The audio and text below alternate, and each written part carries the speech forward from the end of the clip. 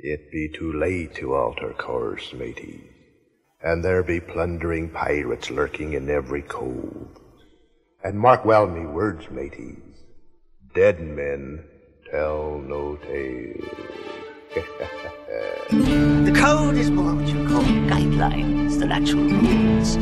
Welcome aboard the Black Pearl.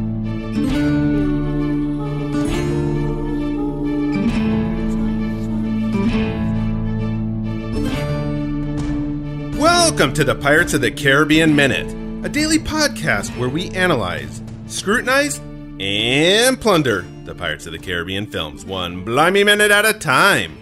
I'm Scott Artist from ScottArtist.com. And I'm Heather Artist from BlackPearlMinute.com. Thanks for joining us for minute 112 of The Curse of the Black Pearl. Today is one of those most rare of occasions where I need to make a minor correction. I think you pretty much derailed me, Heather, on Friday, so technically it's your fault, but I'll go ahead and take responsibility this time since I'm not above trying to shift blame here and there. For instance, this very correction right now. I don't derail and I don't make mistakes. I didn't say you made the mistake. I don't derail. But you were in on the mistake. Yeah. Anyways, last week we were talking about the skeleton pirates and their cracking bones while walking under the sea, or under the water, on the seafloor. But if I remember correctly, I think we were also discussing the lack of cracking bones while they were running across the deck of the Dauntless and quickly dispatching the oblivious Marines and sailors. Yeah. Well, turns out after I went back and reviewed the minute, there definitely was cracking bones as we would expect, but the seamen simply didn't hear it. Probably mistook the noises for cracks and creaks on the ship.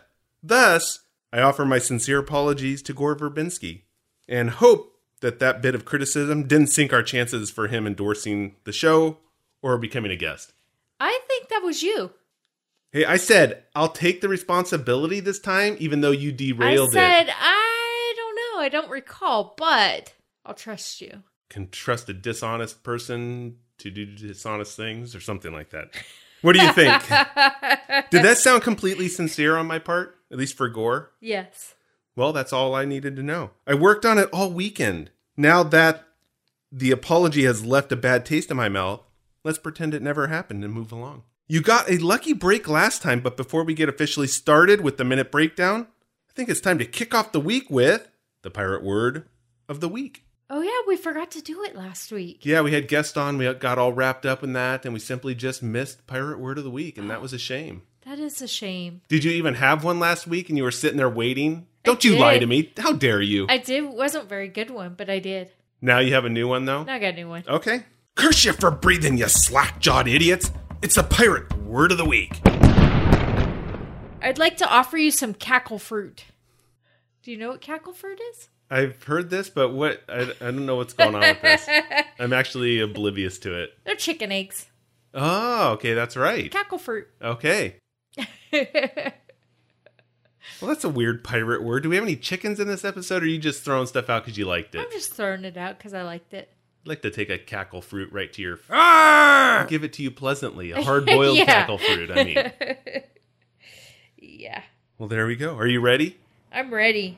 In the previous minute, the cursed skeleton crew descend upon the deck of the HMS Dauntless in an attempt for some historical retribution. It's time they avenge the death of their fellow skeletons who met their demise at the hands of Jason and those damned Argonauts. While the Harryhausen-esque crew tiptoe across the ship, the helmsman shows his British pronunciation prowess by replacing Lou with Lef, an obvious signal to the lonely sailors that there be a couple of available ladies waiting to repay their blue-sphered rescuers. Should we be worried that there happens to be upper-class women rowing out of nowhere from a mired and unnatural fog, uncharted landmass only known as the Island of the Dead? Nah. Welcome aboard the good ship Venus. Minute 112 begins with a cursed pirate skeleton crew continuing their stealthy rampage across the deck of the HMS Dauntless. Governor Swan looks over the stern to discover Elizabeth Swan used a makeshift rope of sheets and cloths to escape her confinement from the captain's quarters.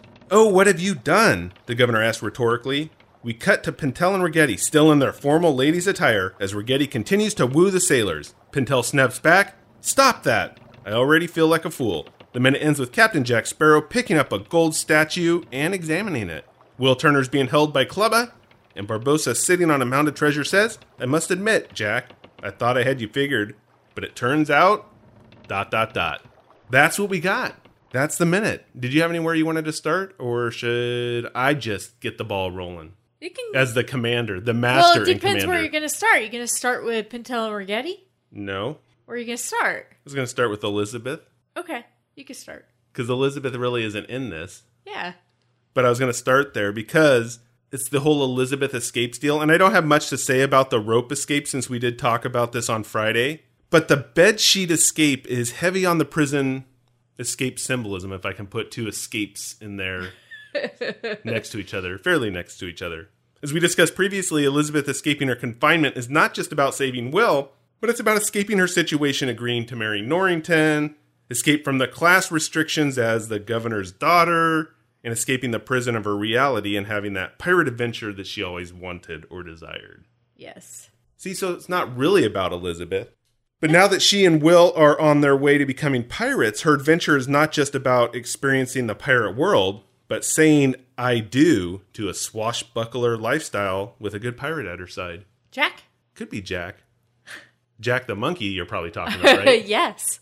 Knew that's what you were going with. I mean, that's the dream anyways, if they get past Barbossa, and we'll have to wait till find out. But if she can save the day, there's no obstacle that she can't overcome then, including her father, because she didn't quite hear him give that okay about a decision made for the right reason can still be a wrong one. She's still thinking, man, that guy's just really obsessed with me marrying Norrington. Yeah. She's really angry at her father at this moment. That she is. So we can start wherever you want then after, well, not really start because we've already started, but you can go on to Pintel and Rigetti. Restart? Can kind of restart. I mean, I had some random thoughts that includes a Governor Swan if you wanted to... Because I'm just entitling a lot of this as random thoughts today. Another episode of Random Thoughts. Yeah, I got a lot of random thoughts this Awesome. time. What kind of random thoughts do you have about the governor? It's not just about the governor, it's about all kinds of things. I just threw out random thoughts. I was just sitting there making my notes and saying, do I really want to put a lot of thought into this? Or do I just want to have a bunch of random thoughts for Monday? And I thought, random thoughts sound like a damn good idea. Yeah. So that's where I ended up. Just a bunch of random thoughts. It's like a messy page of notes with, my random thoughts. If people didn't hear me say that 15 times already. Since we have some heavy moments the last couple of episodes, that's kind of where I decided to go with that. It really wasn't the grog talking, or maybe it was. Yeah, it probably was. Yeah. Governor Swan is giving us a taste of emotions and diving into classical romances that we talked about. All that really heavy stuff that just really brought me down. It's like, brought me to a new level of low. That's possible. So I thought I would err on the light side today. And I know as a Sith Lord yourself, the light side is not in your comfort zone, but let's give it a try. A Sith Lord, huh? Yep, you are a slayer Wow. of little Jedis. No. Jedi training kids. How dare you? How dare you?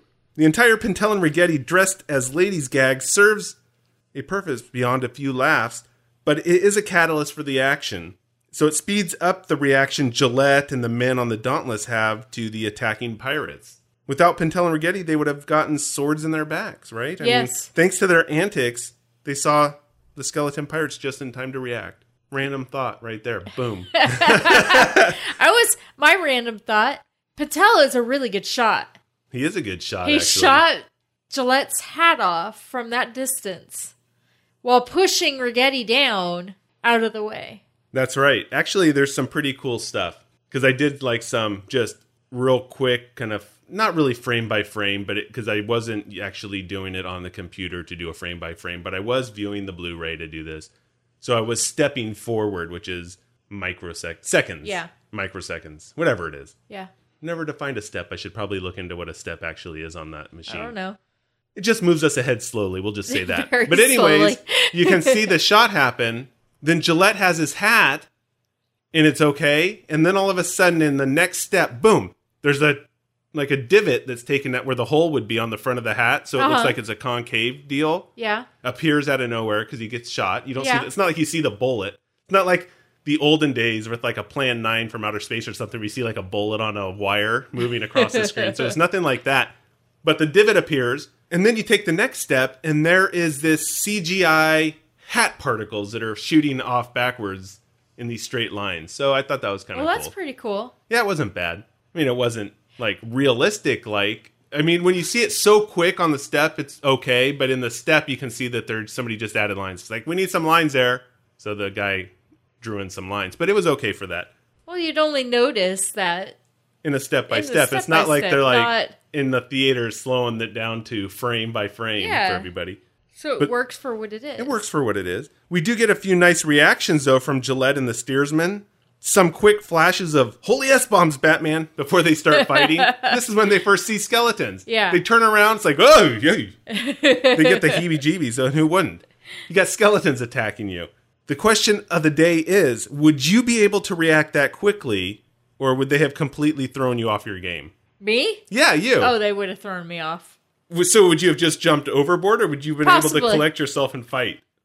I 'Cause know. these are like skeleton nasties that are coming Yeah, up on I'd you. probably jump overboard. I probably would have fallen overboard when they Oh, spooked yeah. me. Hands down, you would have fallen. I And would this have is fallen backwards. This is and reality talking. end If up this in is the- a real situation, you will fall. Yeah. I never thought that the horror movies with the lady falling or running from something was real and true to life until I met you, and then I realized, yeah, that's reality. If we're trying to run, she will fall. Not all the time, because of course then that would be just a cliche. In the horror movies, they don't fall all the time. But the important time, you bet it, she's going to fall. No. Oh, come on. You like to lay on the ground when running. It's like you're taking a little sleep. No, I meant to do that. I'm just taking a small nap before I get up and run again. You don't like that? It's not true. I Well, I fell don't know. once. And Once? you got... Once a month? No, once. Ever. No. Multiple Yeah. times. How dare you lie to everybody out there? Once. That whole commercial for Lifeline was based on you.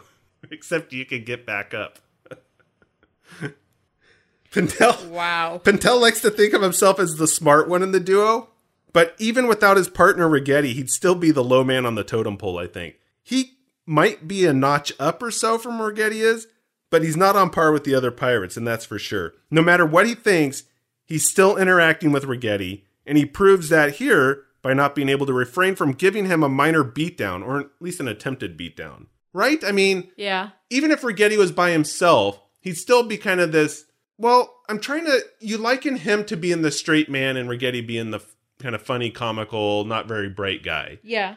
But the fact that Pintel can't even withhold his frustration at that moment and he's got to turn around and smack him shows that as much as he strives to be that bigger person, he's really only a notch or two above Yeah. Rigetti, and he can't not help himself but spoil this whole thing. Because, yeah, he totally blew the cover and everything by attacking Rigetti during this time. Now, I'm not going to say that I planned this on purpose, but the correction, it's like when I said I'll take the blame and blamed you for it, even though this is kind of like a Rigetti-Pintel thing. Pintel would actually blame Rigetti for blowing the whole scene. Uh-huh. But we all know it was really Pintel who did that. And Yeah. I showed as an example in the opening about how that would work. That was strictly just an example, because I am just really notches above. Yeah, right. Governor Swan has two options, since I'm going to move along to random thought number 2, or We're back to 2.0. Governor Swan? Yeah, I'm going back to Governor Swan. Random thoughts. If this was in some kind of order, this would not be random thoughts. I mean, you really need to get on board with the random thoughts idea. Governor Swan has two options. He can hide or follow Elizabeth's escape route. And by that, I mean try and go down that rope, makeshift, sheet cloth, tied thing, Yeah. but end up falling off. Because we Yeah. know that he would not be able to make it successfully down No. that thing. He could try, but he's going in the water. Yeah. He's not going down Well, there's no boat gracefully. there. But even if there was a boat, There's more boats there? even if somebody brought another longboat back, it's like Disneyland ride. One of those things go away, okay. another one just shows up. Okay. That's the same thing. Okay. But if he had done that, he still would have ended up in the water. Yeah. Or he'd have fallen through, hit the bottom of the boat, and busted through. There's no way he would have made it down that without getting wet. The other thing is we know he has no skills with a sword, or at least that we know of. He doesn't have any skills with a sword that we know of. Anytime there's fighting ensuing, he is told or... But he's the go. governor, so Yeah. it's not like we've seen him with a bunch of fighting skills. No. So hiding or in the water are basically his two options. Right. No one can blame him for not going out on deck to help because of his skills or lack thereof. That and there's skeletons out there. That's true. He is smart about that. He'd be a hindrance and would probably cause the other soldiers to sacrifice themselves trying to save him. Yeah. And that would just be wrong. Yeah. So when he does close the door, that was the best thing for everyone, I think. Yeah. And he sees a crazed pirate skeleton stabbing that Marine many times over with that bayonet. It's like, run, Governor, run! That guy was going to town on that soldier. He was. Just one stab. That's all it's needed. It's not a stab, stab, stab, chop, chop, chop thing that we talked about before. Come on. Yeah, he did not like that guy. No. He really wanted to make sure that he got that guy pretty good because he was stabbing away. Since we have to at least mention Jack and Barbossa in this minute, because these are random thoughts as well, I can't help but add Jack looking for a mark on the bottom of that gold statue. He didn't find the mark he was looking for. These aren't the marks you're looking for. I figured it must have been made in China or something. He threw it away. So this plastic statue, they call this gold. Can't we get any quality gold in here these days? Yeah, what was he looking for? I mean, why is he looking underneath? I think I know. Why? I think he was actually looking for a hallmark. Dear friend, I heard that you were cursed. Get well soon. No, a hallmark is an official mark or series of marks struck on items made of metal, mostly to certify the content of noble metals such as platinum, gold, silver, and in some nations, palladium. There is evidence of silver bars marked under authority of the Emperor Augustinian around 350 AD. So marks and hallmarks have a very long history of this being done. Okay. That's what I think he was looking for, to see kind of a quality or mark or maybe where it came from. Was it worth anything? Is it really gold? Because he was picking it up. There's no way that thing was solid gold. So is it gold plated? You know, that something like that. Or is it brass, bronze, whatever? So I think he was just looking for a mark on it.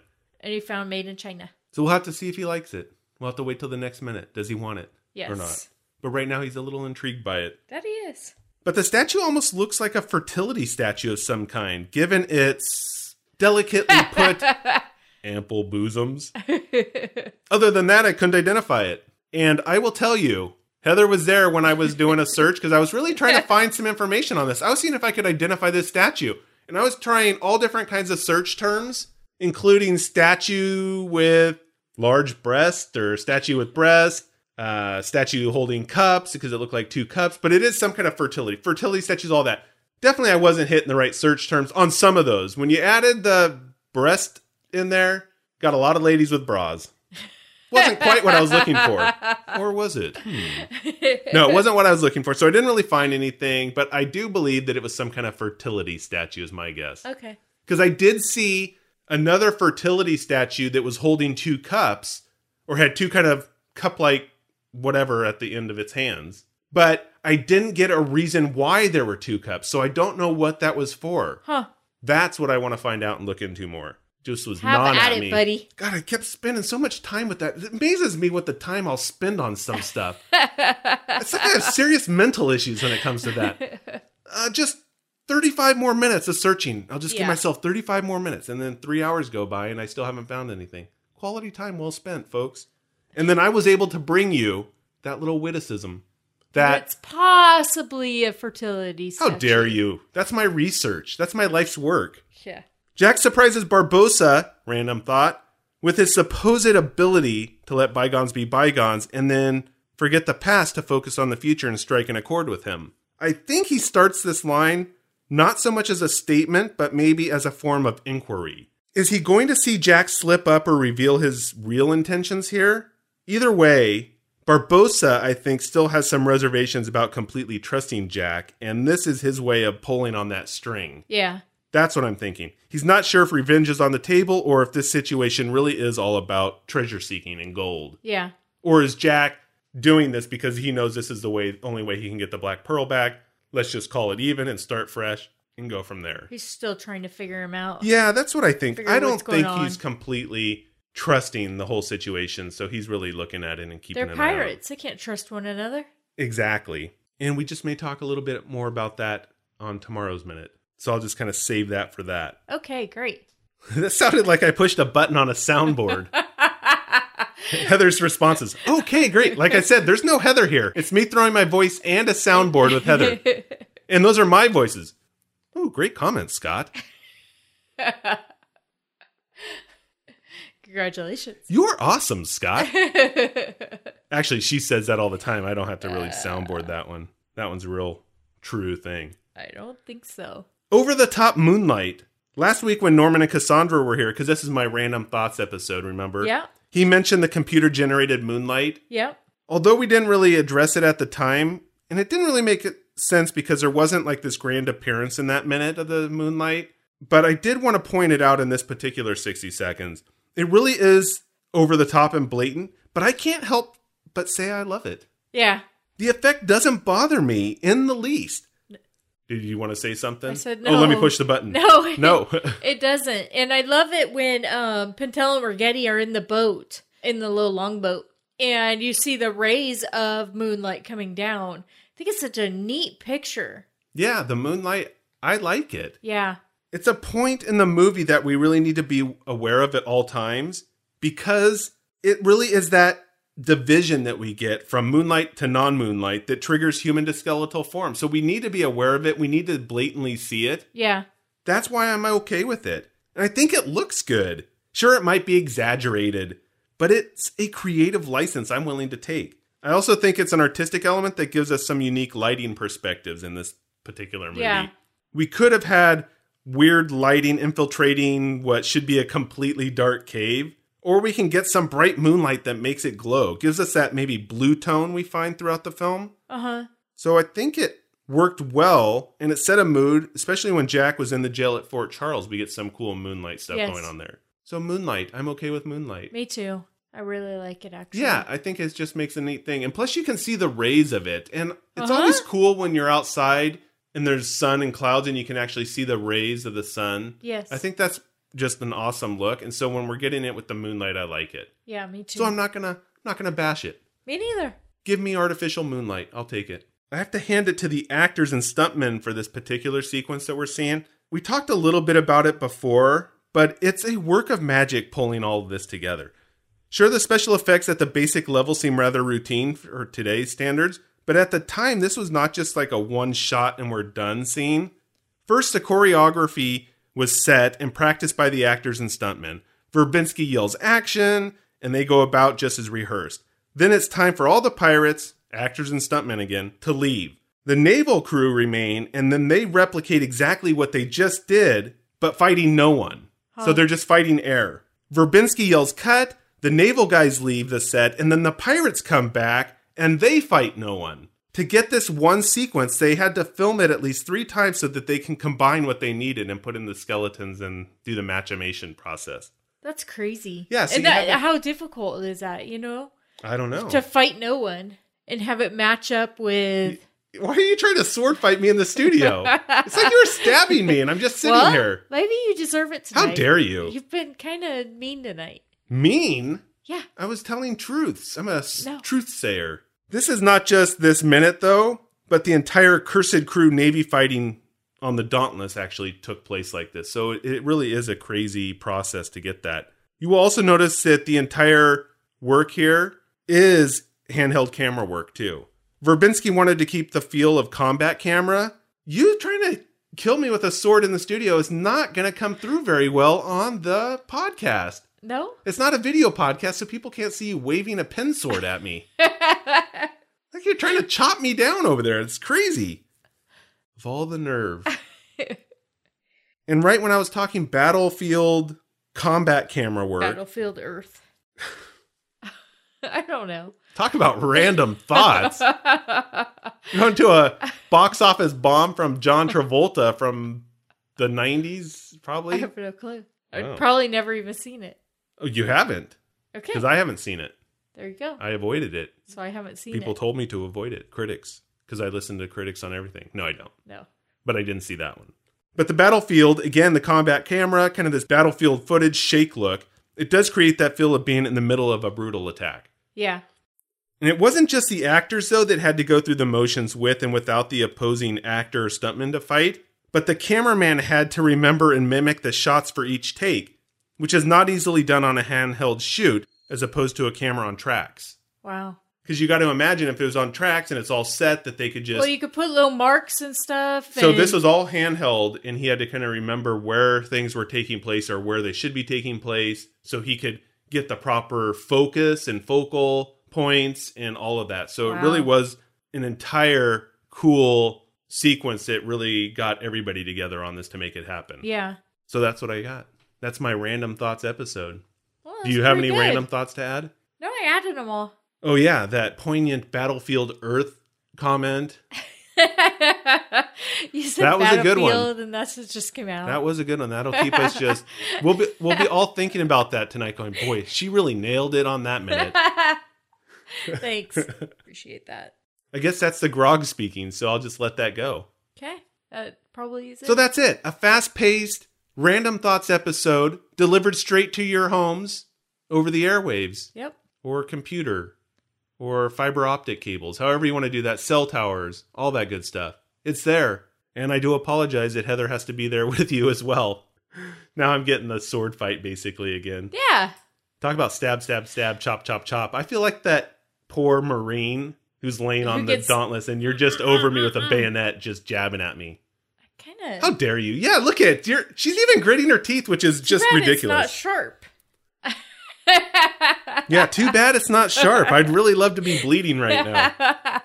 And on that note, we'll be back tomorrow with minute 113 of The Curse of the Black Pearl on the Pirates of the Caribbean Minute. Until then, let's keep the horns swoggling and stabbing Heather to a minimum. Arr! Heather, no surprise to find you in the tavern with a tankard full of rum in your hand. What was that for? You said you were going to meet me at the Pirates of the Caribbean Minute Cursed Listeners Crew Facebook group hours ago. I was? Mother's love! Why'd you slap me again? That's for not reminding people how to contact us. Get to it, you filthy bilge rat. Man, I obviously get no respect around here. Arr! So scallywags, thanks for listening. If you like the show, give us a review on iTunes. It helps us out, and we greatly appreciate it. Have a question or comment? Give us a call at 8637-PIRATE. We just might play your voicemail on the show. You can also give us a shout at podcast@blackpearlminute.com. And don't forget to join the post-episode brawls on Facebook, our Facebook listeners group, and on Twitter. If you're interested in best of clips, you can find us on SoundCloud. All the links are on blackpearlminute.com. It's that easy.